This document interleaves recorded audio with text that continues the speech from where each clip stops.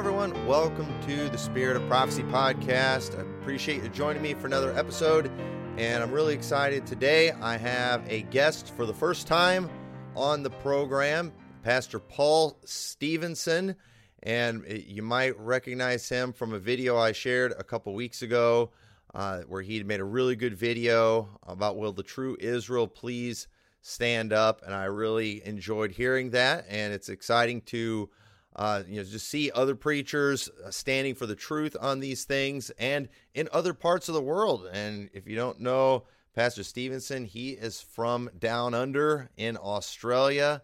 And so we're going to go ahead and introduce him to let him introduce himself to you. And so Pastor Stephenson, thank you for coming on the program, and just tell everyone a little bit about yourself and about your ministry. Oh, thank you, Pastor McMurtry. I appreciate that, and excited to be on today, and have enjoyed, as I said before, the Spirit of Prophecy podcast, and what a challenge that's been. And as a pastor, I've enjoyed being challenged, and it's something I never want to stop learning. So some things that you've shared on the Spirit of Prophecy podcast has been a real blessing. So my name's as you know, Paul Stephenson. I was saved in an independent fundamental Baptist church in 1980, so it's going back a little ways now, and grew up in the independent fundamental Baptist because I was saved when I was 10. Went to Bible college through an independent fundamental Baptist Bible college, and was an associate pastor for a while, and then went into pastoring and church planting. So I've pastored two churches, and the church that I'm in now is the third church that we've planted. So it's been an exciting journey, exciting to be in the ministry. I've been married 34 years to Tracy. We've got 4 adult children now who are a great blessing and are in church and in the ministry. So appreciate that. And I've got 1 grandson. So things are going very well. And at the moment, we pastor Open Door Bible Church, which is an independent fundamental Baptist church, though I know the name Baptist is not in the church, and I wouldn't have done that many, many years ago, but there's some reasons behind that, why we did that. But we are an independent fundamental Baptist church, hold to the doctrines and King James only and all of that. So that's, I guess, a little bit about myself. Okay. Well, yeah, that's interesting, too, because some of the questions I have for you, and for those watching, this is the first time me and Pastor Stephenson have spoken with each other. We just spoke very briefly before the program, so I'm learning about him, and that's kind of what this program is. I want to, on this podcast, just introduce other people who have good beliefs and something that they can contribute. And I don't know Pastor Stephenson's position and everything, and not everybody I have in the program just lines up to a T with me. Some people are very different, and I don't have all the answers on this. I just like to talk about all the questions and give my opinions, which is a lot of what I do. And so one of the things, though, that I'm planning on asking you about, though, is just kind of church culture in Australia, especially IFB and all that. But the first question I have to ask you, though, because this came up from the video I shared of you, are you a Freemason? So I have to insert something for myself here. I had his audio wrong, so we cannot hear his response, but he is not a Freemason. And he thought that was kind of funny, and he kind of laughed because I guess Americans make a big deal about that and are suspicious and stuff. And so I just wanted to insert that in here. The audio was gone. Pastor Stephenson is not a Freemason. Yeah. Well, and that's something that I personally find fascinating, talking to people from other countries, especially Christians from other countries, is I think we often fail to separate what about us is cultural versus biblical. We think everything that we do, how we act, how we sing, our style, we think it's all straight out of the Bible. But our culture does rub off on us more than we want to admit. And so I think it's interesting when you talk to people from other countries who have the same religious beliefs, about a lot of these things. And it kind of helps you separate the culture from actually the doctrine. But one thing I don't know about, I don't know a lot of people from Australia. I've not talked with many, but typically, if I talk to somebody from another country who is in a fundamental Baptist church, it seems like a lot of times their pastor isn't even from that country. It's an American missionary. And so when it comes to independent fundamental Baptist churches, is there a lot of American influence, do you think, in those type of churches in Australia? And is there maybe another culture of IFB? Because you mentioned too how your church doesn't have the name Baptist. You want to maybe explain how some of that works in Australia? Amount of American influence and something, the Americans often get blamed for a lot of things, but we're very thankful for the American missionaries. The first American independent fundamental Baptist missionary that came to Australia was in 1966. That's when independent Baptist churches began here in Australia, and that was by a man by the name of Randy Pike. And from the time of Randy Pike, from 66 until now, we've had a great influence by American missionaries. And the major influence, I would say, would have been the BBF missionary, the Baptist Bible Fellowship. A lot of churches here in Australia were started by Bible Baptist Fellowship missionaries and were very, very successful. Mainly situated around New South Wales, Sydney, if you get a map of Australia down there. But now I think the greatest amount of American influence or missionaries would be over in Western Australia. There's a large amount over there from America. So a major influence from BBF. And then the next would be Bob Jones University. So there's a few BJU missionaries that are here. And also Hyles Anderson back in the day. I don't think too many Hyles Anderson guys come out now. I haven't seen too many of them come out. And a couple from Crown College from Tennessee. So I would say all churches back in the day were started by American missionaries. Now I think there's more Australians that are taking churches and pastoring churches and even planting some churches. Americans are still coming over. So they're still coming over and starting churches. But yeah, America has had a great influence from a Christian perspective, but also from an independent fundamental Baptist perspective. So if BBF had a big influence, do you guys fight all the time about closed communion versus open communion in Australia?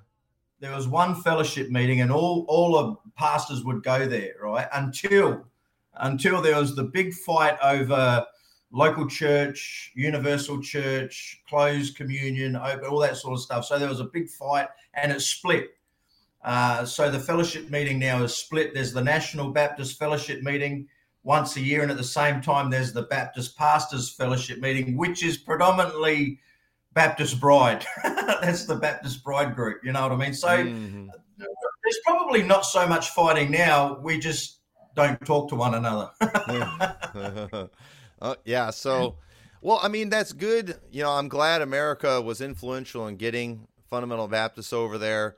But it sounds like they actually succeeded in getting Australians trained to where, you know, you actually have Australian pastors, which it seems like in a lot of countries where Americans have been for years, they never have indigenous pastors.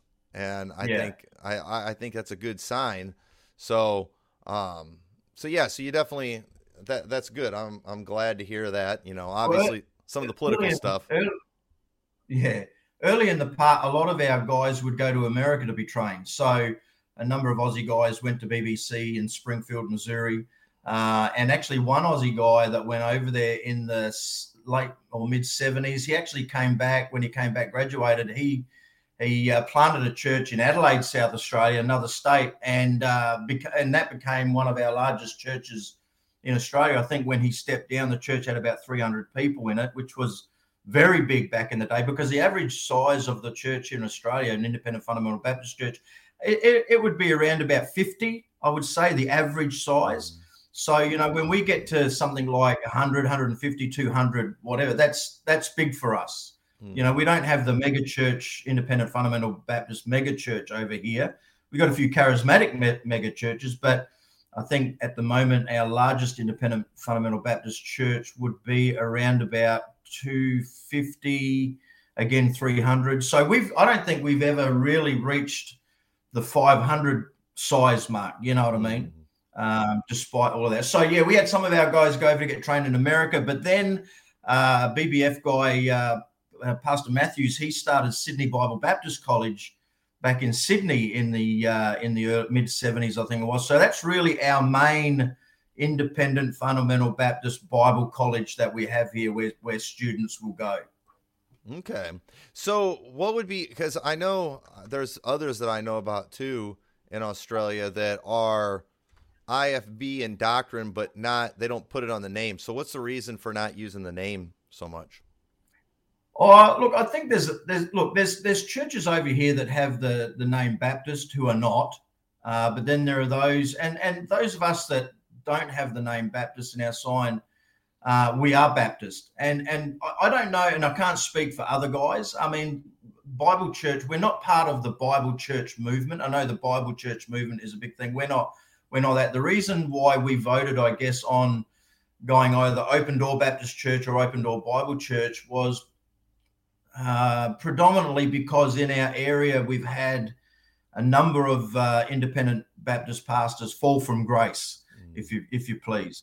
And we've still got a little bit of back in the 2000s. There was a church here in Queensland where pedophilia had come in and really damaged the lives of a lot of people, and that now that happened back in the early 2000s. There's still issues with that even today. So where we planted Open Door, that's really in an area where all of that problem happened. We've had pastors that have gone to court and got done for stalking and perversion, and we've had pastors done for whoremongering and embezzlement and things of that nature. So my reason for not doing that is because the blackened eye, I guess, if you please, it's really taken a bit of a hit. So it's a little bit of a talking point, when you go somewhere, oh, you're not Baptist because you don't have the name Baptist in your sign. Well, we are, you know what I mean? It's just that we've chosen to go the way we have because of certain things that happen. Now, some guys might say, well, bless God, you ought to just, fly the flag anyway. And I get that.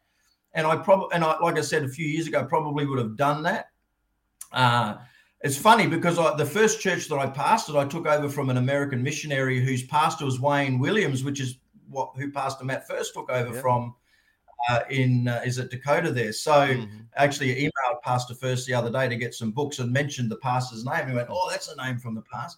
So, when I took over that church, there was a dark cloud over that church in regards to some financial dealings as well. And I was getting phone calls from lawyers and all of that in regards to everything. So I still kept the name Baptist there, but this time I've just chosen to go down a different path just to see perhaps, how it would turn out. Now, I could always change it back to Open Door Baptist Church if I wanted to. But as far as others, I'm not sure. I really couldn't speak for them as to why perhaps they leave the name Baptist out instead of putting it in. But that's really the main reason. And we want to be known as Bible too. Some people say, well, if you're Baptist, you're Bible and all this sort of stuff. Well, I've come to the opinion now that just because you've got the name Baptist on your church sign, it doesn't mean that you're Bible. You know what I mean? Because I guess there's a lot of different beliefs out there and so on. So, yeah, it's not that we're not independent fundamental Baptists. We've just chosen not to put the name in there at this stage. Now, it could change later on, but right. Well, yeah, I know some pastors who have really struggled in their areas because the Baptist name had been so run through the mud because of those very things, and it did create real challenges for them. And and ultimately, it's an identifier, but in some places it might identify you with stuff you don't want to be identified. So I can definitely understand that. And so for the doctrinal police watching too, you can fall from grace in your community, which is what I'm assuming you meant by that. But for all the goofballs out there, but yeah. So obviously, I've got a few more questions just about things in Australia, but this is ultimately mainly about prophecy and eschatology and Israel and things like that. And so I really enjoyed your video about Israel. When I was listening to it, the points you were making, it was very obvious that you knew your stuff, that you were, on the right track and everything, and you have the right position. You kind of had your own ways, I heard, of putting things that I thought was just really good, some just really good points. So I guess is like in America, it's like if you're IFB, you're almost always, most of the time it's going to be pre-trib, very pro-Zionist. Is that how it is typically in Australia with Baptist churches? Yes. Okay. Yeah. I only know of a few guys here that are post-trib pre-wrath. And one guy in New South Wales, when he came out about it, David Cloud actually sent him a message saying he wants his ordination papers back. Oh. And everyone's separated from this guy. You know what I mean? Like he had other pastors that were at his church, and the moment he came out on a different position, they all just left. You know what I mean? Because it's not right. It's heresy. You know what I mean? There's another brother up here who's a good friend of mine, Brother Kevin. He's post-trib pre-wrath, and brother Kevin, he's I guess he's with the we're associated with Stephen Anderson crowd, because Stephen Anderson came on the scene in a big way probably a few years ago with stuff, and when he came out in Australia with his position, all the other independent fundamental Baptist churches are like, you know what I mean? And if you hold to a different position, you're an Andersonite and all this sort of stuff. And so there's me, there's Brother Kevin, there's Brother Charlie down there in New South Wales, and a few other guys, like the gentleman that I took over from in my first pastorate. Obviously, he's post-trib pre-wrath, but he's not pastoring anymore. And I think there's another American guy who also his pastor was Wayne Williams. I think he's back in the States though. So there's probably only, not even 5 of us that hold to the post-trib pre-wrath. There's a gentleman pastor in South Australia who sort of, he's studying it out. He's looking at it and asking questions and so on. So, but that's the thing. It's like if you come to a different position on, pre-tribulation, then you're basically wiped. You know what I mean? Like you don't get fellowshipped with, you don't get invited to stuff and all of that. So I've just come to the conclusion that I'll believe what I'll believe if it's biblical, and if I don't get to fellowship, then so be it. You know what I mean? Just part of it. But yeah, majority over here are pre-trib. Okay. You've got all the adjectives. We are post-trib, pre-millennial, non-charismatic, and all that sort of stuff. So yeah. Right. Well, for sure, and this might bother some pre-tribbers, but it's just a fact.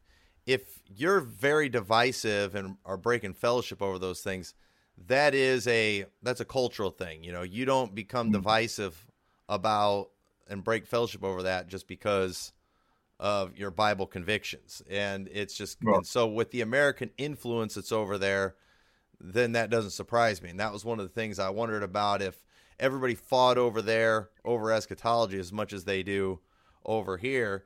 And so the other thing too, when it comes to the subject, of Zionism, Zionism, it's like it's patriotism over here. We have Baptists all over. They wear the lapel pins. It's got an American flag on one side and the Israeli flag on the other side. America in our politics, it's very pro-Israel, which I feel like it's the Republicans pandering to the Christian and the evangelicals. I don't think most of them really care that much. I think it's pandering, but so I think there's a lot of political influence, because Baptists over here, they watch a lot of Fox News and Newsmax, and all that stuff is very pro-Israel. So when it comes to the Australian politics, are they also very pro-Zionist and aligned with Israel? And if they are, do you think that influenced Baptists that way in your area, or is it just not as big of a thing? Australian media over here definitely are pro-Israel. You know what I mean? Like you get the news media over here and everything's, Israel and against Hamas. And even here in Australia recently, Palestinians here in Queensland and New South Wales have sort of, marched and come out against, you guys are pro-Israel and all of this, dealing with Australian politics.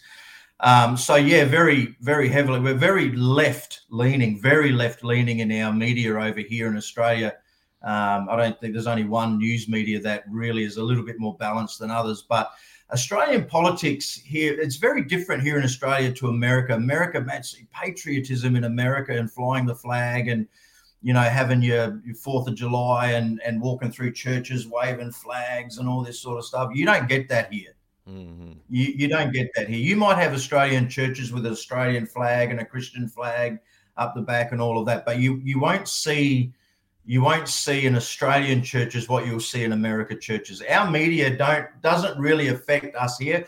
Again, what affects us here in Australia when it comes to that is America.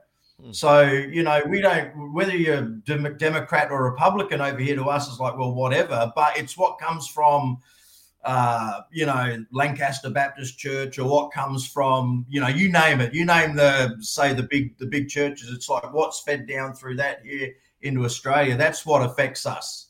Okay. You know what I mean? So if Paul Chappell goes this way, then it's like, oh, it must be right. You know what I mean? Let's go over here, and so we are very much affected by Zionism from that regards. You know what I mean?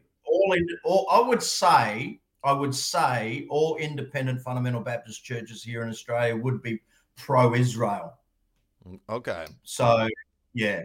So again, when you come out and you start saying, well, who is the real Israel? You know what I mean? And you start teaching, well, Israel in the flesh or Old Covenant Israel, that's not God's chosen people for today. You're a heretic. You know what I mean? It's like, no, you can't say that, Yeah. So in that regard, it's similar. Yeah. Well, it's interesting too, because even in the Bible, the early churches, they were all started by Jews. They were the original evangelists and everything. And one thing they all dealt with was just that, Judaism kind of creeping in to those churches. It was like they were kind of bringing some of the culture with them, and they didn't need all of it. And I really feel like American missionaries have done that. Is, we've brought a lot of good doctrine in things, because I think doctrinally IFB is solid for the most part, but we do seem to bring a lot of cultural junk with us.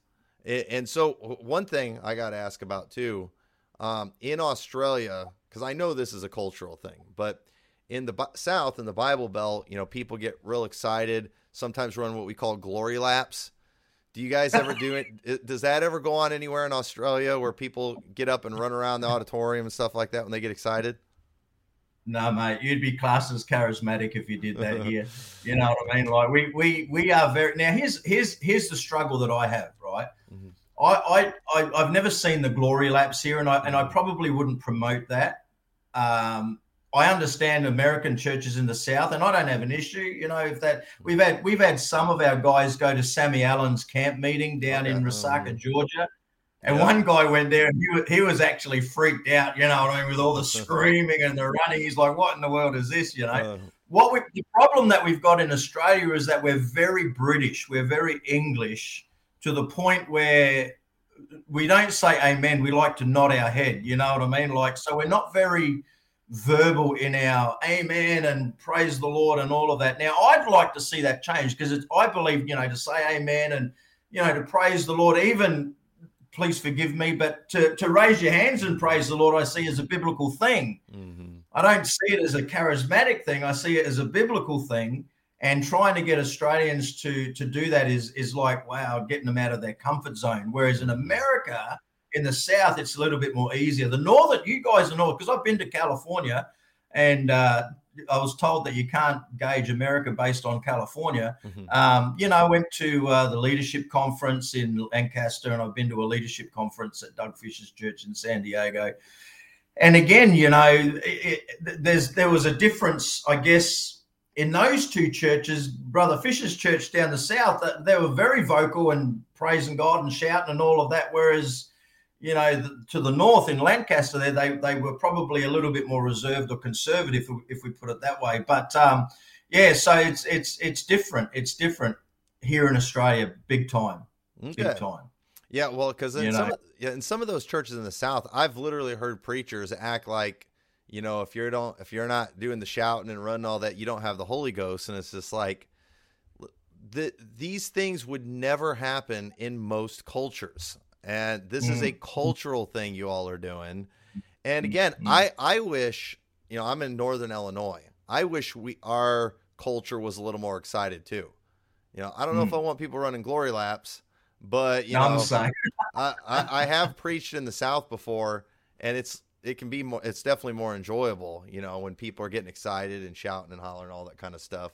But yeah, it's an interesting thing when you ask yourself, like, when it comes to your standards, when it comes to your practices, are they Bible based or culturally based? And I think it's okay to try to have a culture, promote a culture, but we just need to call that what it is. It's culture, not necessarily Bible. And let's not cream the church that culturally maybe is a little bit different than us, as long as it's something that's not sinful. Obviously, there's some cultural things that are sinful, and I'm always trying to sort that out in my mind, especially when I see something in another country, and I'm like, oh, that seems weird to me that they're doing that, but it's like, well, I guess it's not unbiblical, but that we couldn't do that over here because it would weird everybody out, and in America. Our church music culture here would probably lean more towards BJU. Mm-hmm. So, when it comes to singing here, again, there's differences in America, obviously. When it comes to instrumentation and so on, there's such a vast difference, in independent fundamental Baptist churches in America and Australia. But, we lean more towards the BJU, the very, I call it stoic, very proper. You can't hold your microphone. If you hold your microphone, that's of the devil sort of thing. And that's very sensual and all this sort of stuff. And the music is very, I call it not very exciting at all. I like to sing. See, I think we can sing the hymns without it being a funeral dirge. You know what I mean? Like, I think we can sing the hymns where there's a little bit more, excitement to. I'm not saying going wild or anything like that, but come on. I mean, you think about our hymns, you think about there's power in the blood. There's nothing worse than singing there's power in the blood and you look like a stone statue. Wow. You know what I mean? Like, so that's another thing that we have over here too, which some guys have tried to change that. And my pastor that I was under, who actually trained me, he brought a bass guitar. We had a bass guitar in the church. It wasn't an electric. It was a proper bass guitar. And we had another pastor here write him a letter telling him that he shouldn't use that bass guitar because it looks like a male sex organ, right? So that's the I mean, that's the sort of stuff we get. I know, it's like crazy stuff, you know what I mean? So he was like given a hard time because he had a bass guitar in there, It's like, well, I think I'd be marking that dude as a pervert if he sees a guitar and then sees that in his mind.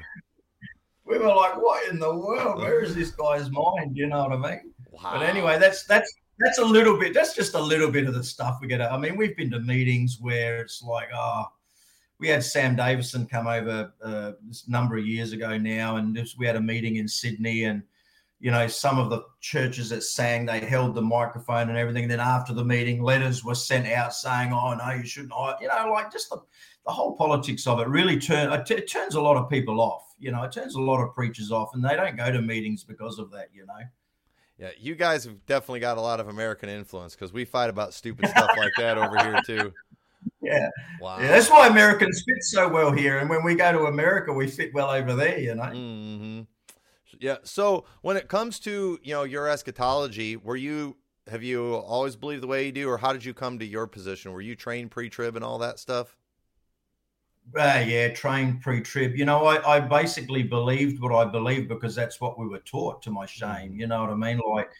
When you're being taught, you're taught those things. And we were always taught here not to question the pastor.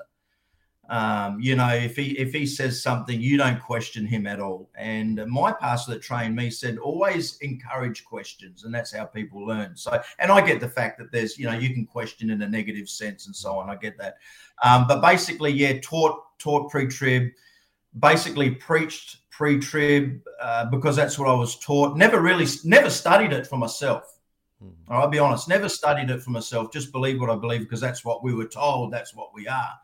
When I took over Sunshine Baptist Church here in Queensland from the American brother who's passes Wayne Williams, when I was walking through the church, I found a box and I come across Roland Rasmussen's where is that? Over there. There you go. And I read that. So this was back in 2009. Okay. So back in 2009, I read that book, but I looked at it through the eyes of the pre-trib and, that's not what we are. So I just basically put it aside, just didn't worry about it. And so, I would talk to some other friend like Brother Kevin up here, who's my friend. He would talk to me about it. And we were friends, even though I was on a different page than what he was. And, he shared some things with me and I just like, oh, no, that we don't believe in that, And then, of course, as I said before, when, Stephen Anderson, when he didn't actually come to Australia, he's not allowed to come to Australia. But when his teaching on, the post-trib pre-wrath position came in, that just like, it just went out and preachers were preaching against it and all the negativity that was preached against that. And so, my position was, well, I'm pre-trib because that's what I've been told. All right. And what started for me was about 5 years ago, I was visiting an independent Baptist church on a Sunday night, and the pastor was preaching out of the Gospel of Mark. He was preaching through Mark, and he was in Mark 13.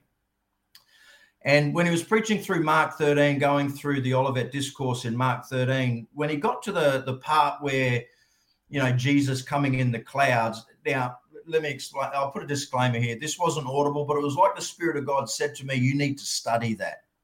You need to look at that.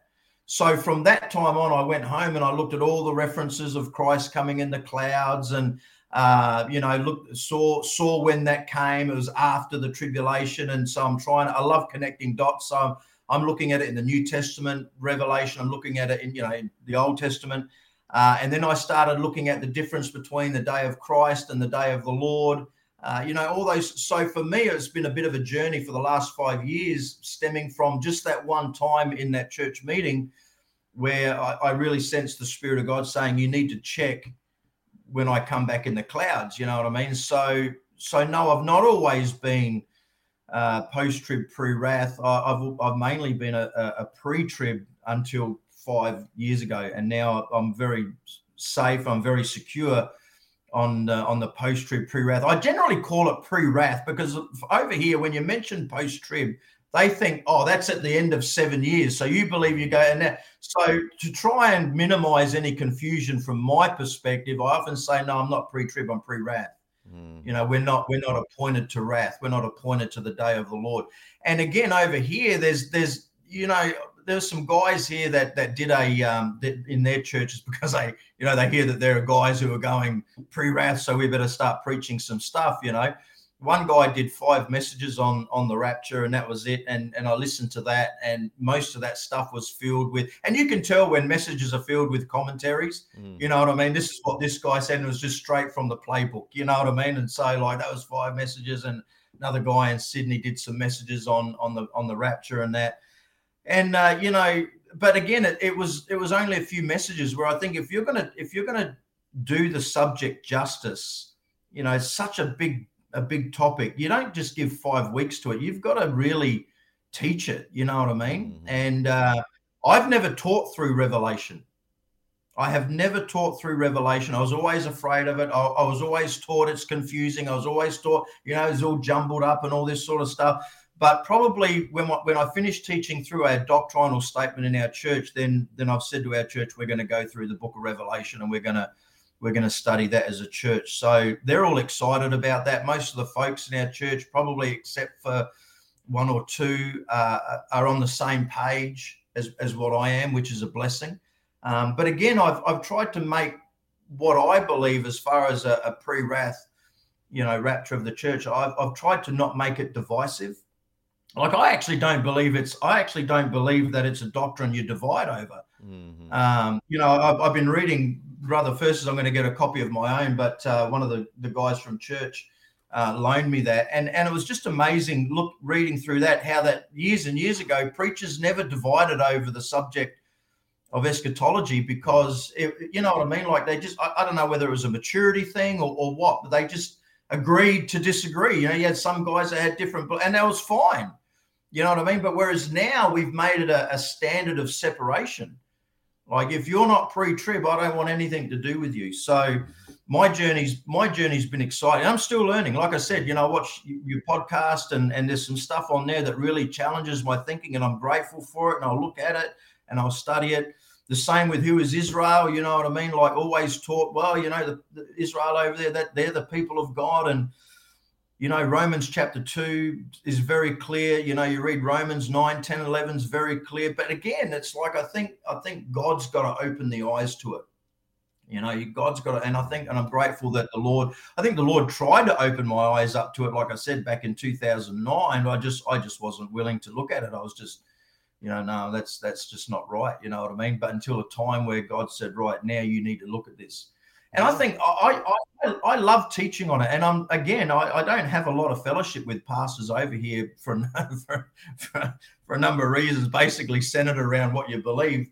And I feel, and that's why I think for me, I have a little bit of an I don't care attitude. I'm gonna preach and teach what I believe the Bible says, because I really don't have any associations or connections that I'm worried about. Oh, what will they say? You know what I mean? Whereas the other guys are really afraid of losing their associations with their pastor group. You know what I mean? Yeah. So the journey for me has been exciting, and I would say still going. You know, it's still going. I'm settled that it's pre-wrath. I'm settled that you know, I'm still again going through that Olivet, what you're teaching, where some's already come to pass and some of it is yet to come, and all of that, and I can see that, and so going through that, and that's basically my journey. Well, yeah, that's interesting too, because I am convinced that what made this become a divisive thing, it was the hype of things in the 70s, Late Great Planet Earth, Thief of the Night, that the evangelicals, the TV preachers started getting big.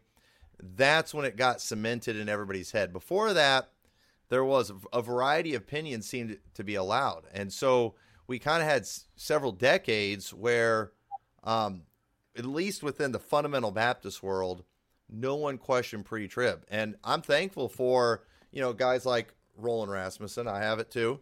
I don't agree with everything he has in here, but here's what he did though. He got a lot of things right that the Baptist world had wrong. I think other guys that came along after him, I think guys like Steven Anderson had more right than Roland Rasmussen had right.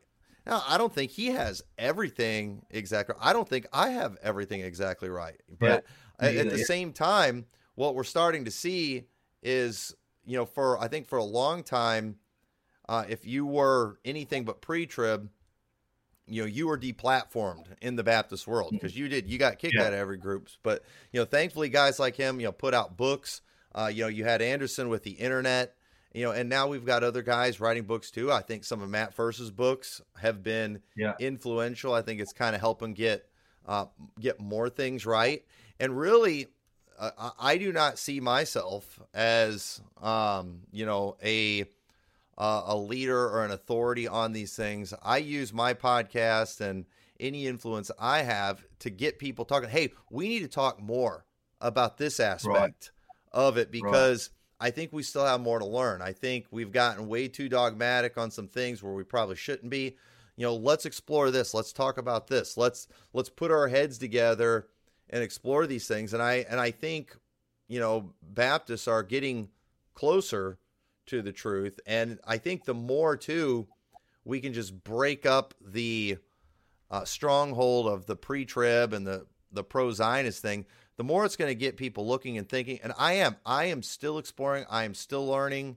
Well, as of this broadcast, I will appreciate it. But my message on Sunday night, right now, I'm so excited about preaching it. I mean, I learned something when I was reading Hebrews. I noticed something it said in there that made me completely rethink how I view, well, first off, I had that passage in Hebrews wrong, but it has me looking at something in the Gospels just completely different. I'm just like, this is huge proof.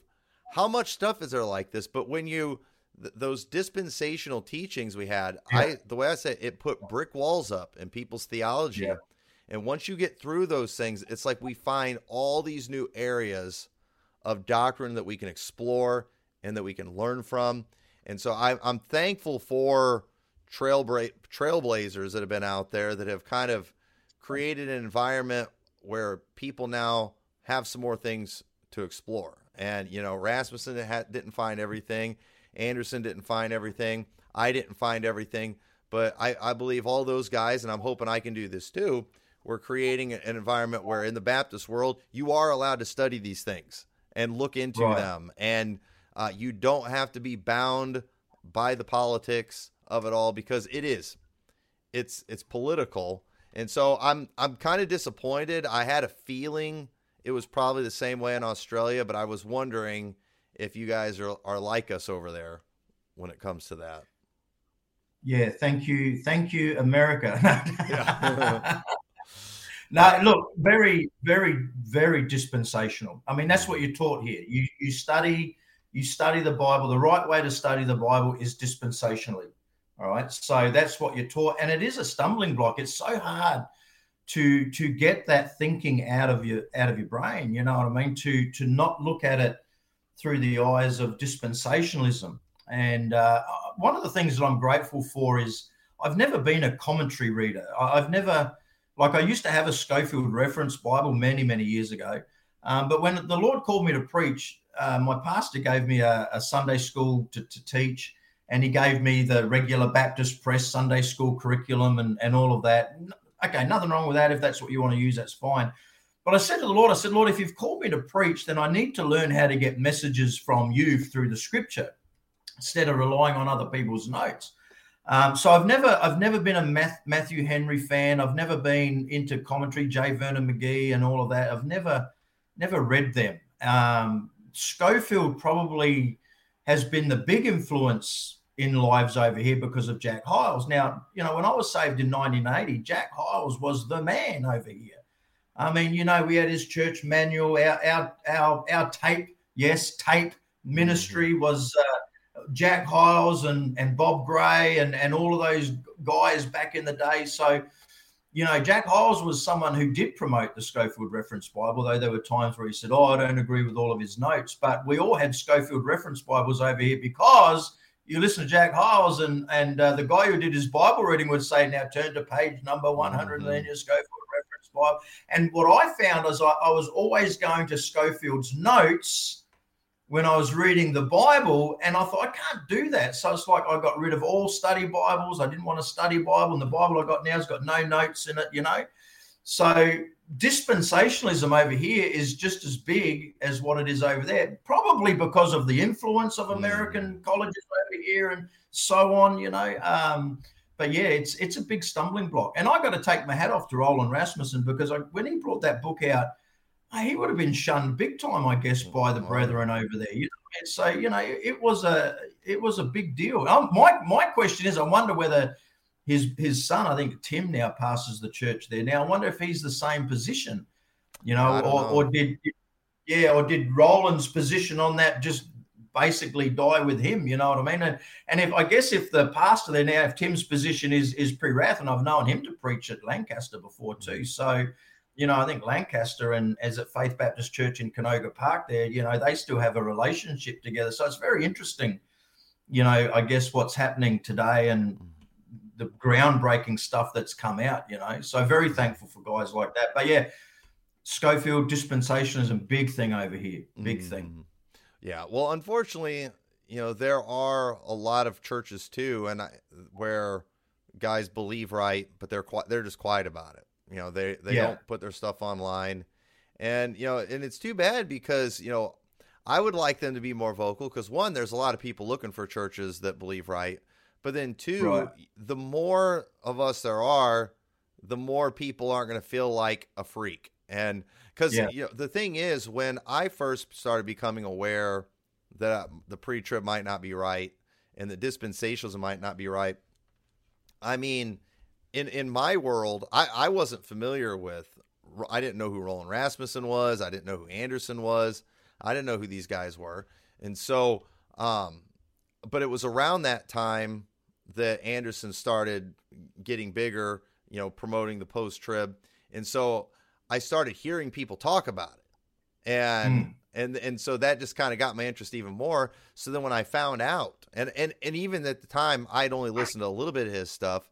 I knew he was post-trib, but I didn't know he was also non-dispensational.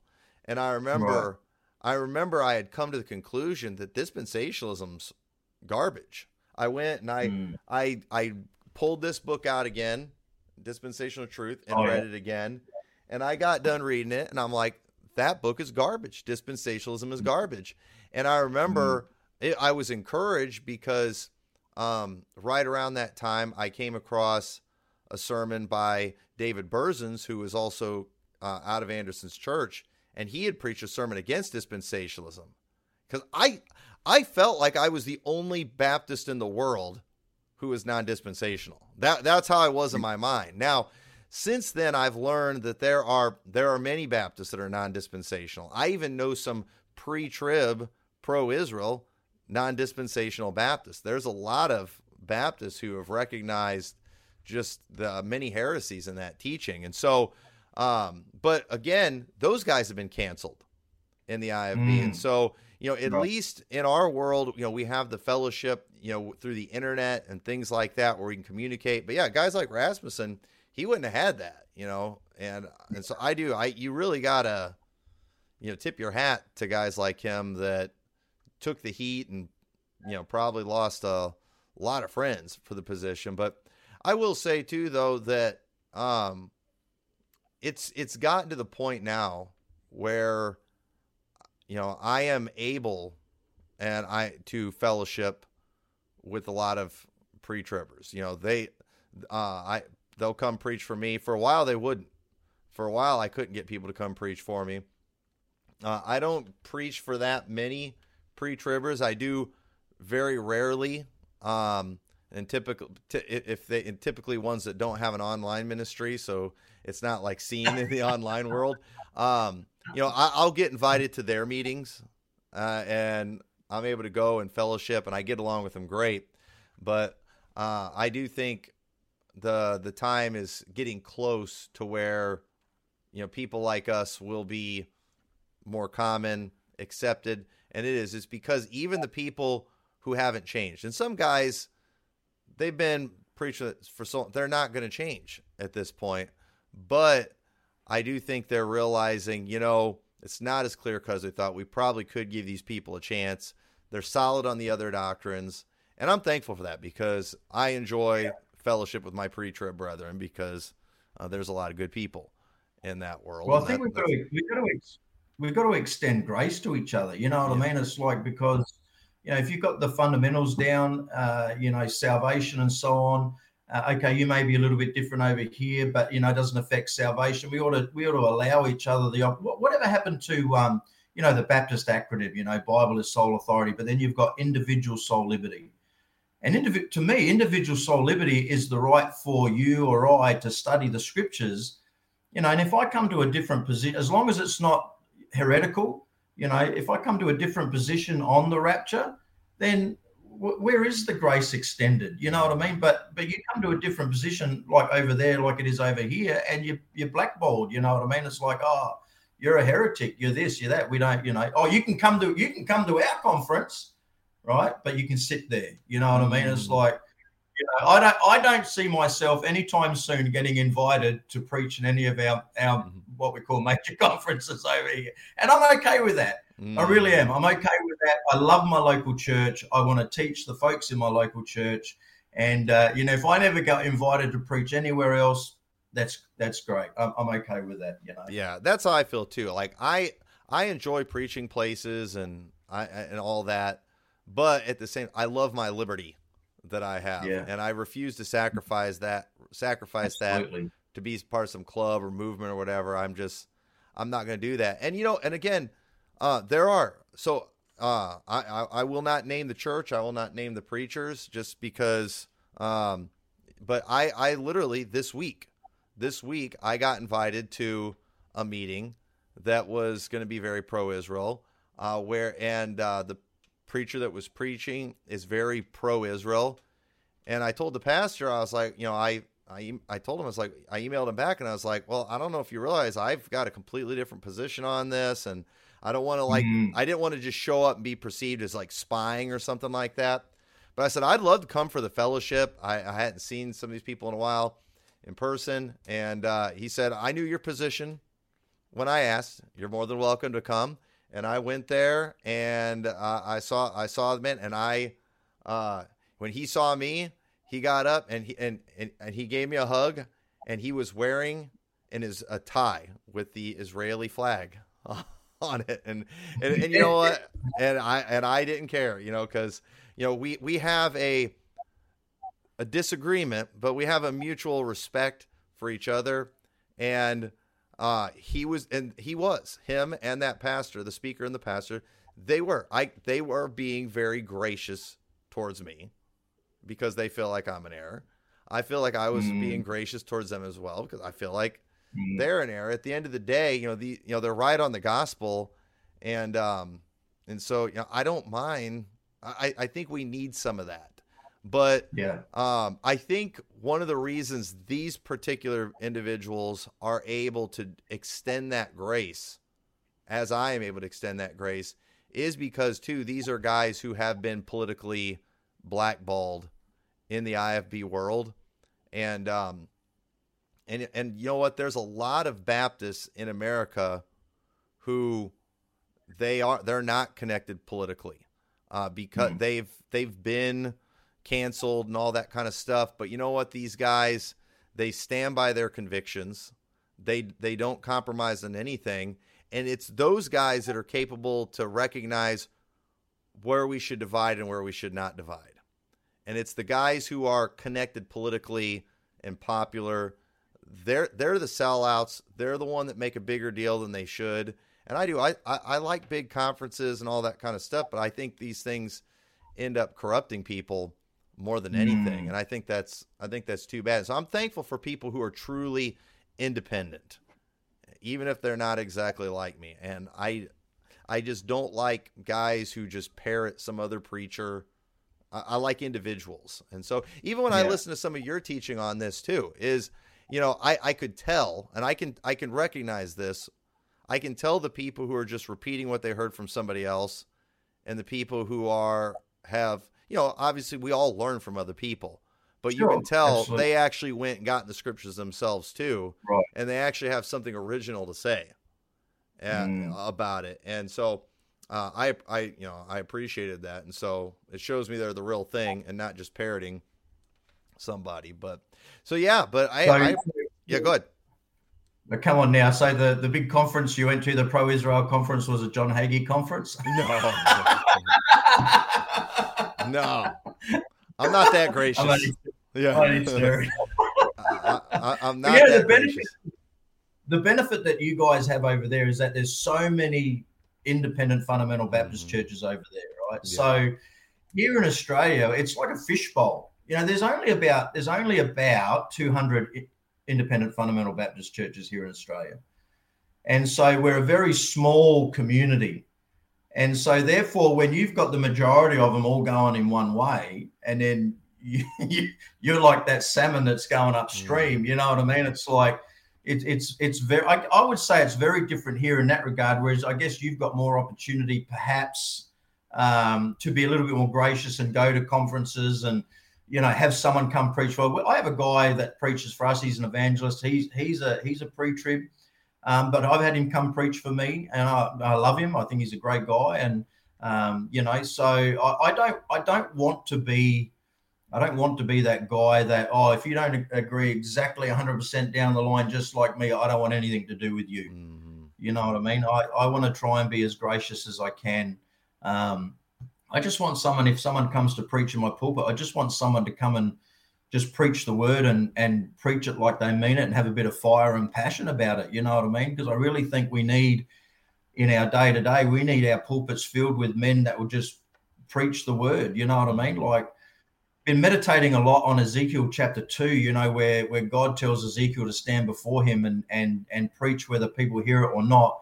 and he had to consume that book. He had to eat that book, and he had to preach from that book. And I find that that's just like us today. We've got a book, that we ought to be consuming and preaching the word, and we've got to preach it straight down the line. You know what I mean? We don't have to be hateful about it. We can still preach it with passion and with conviction.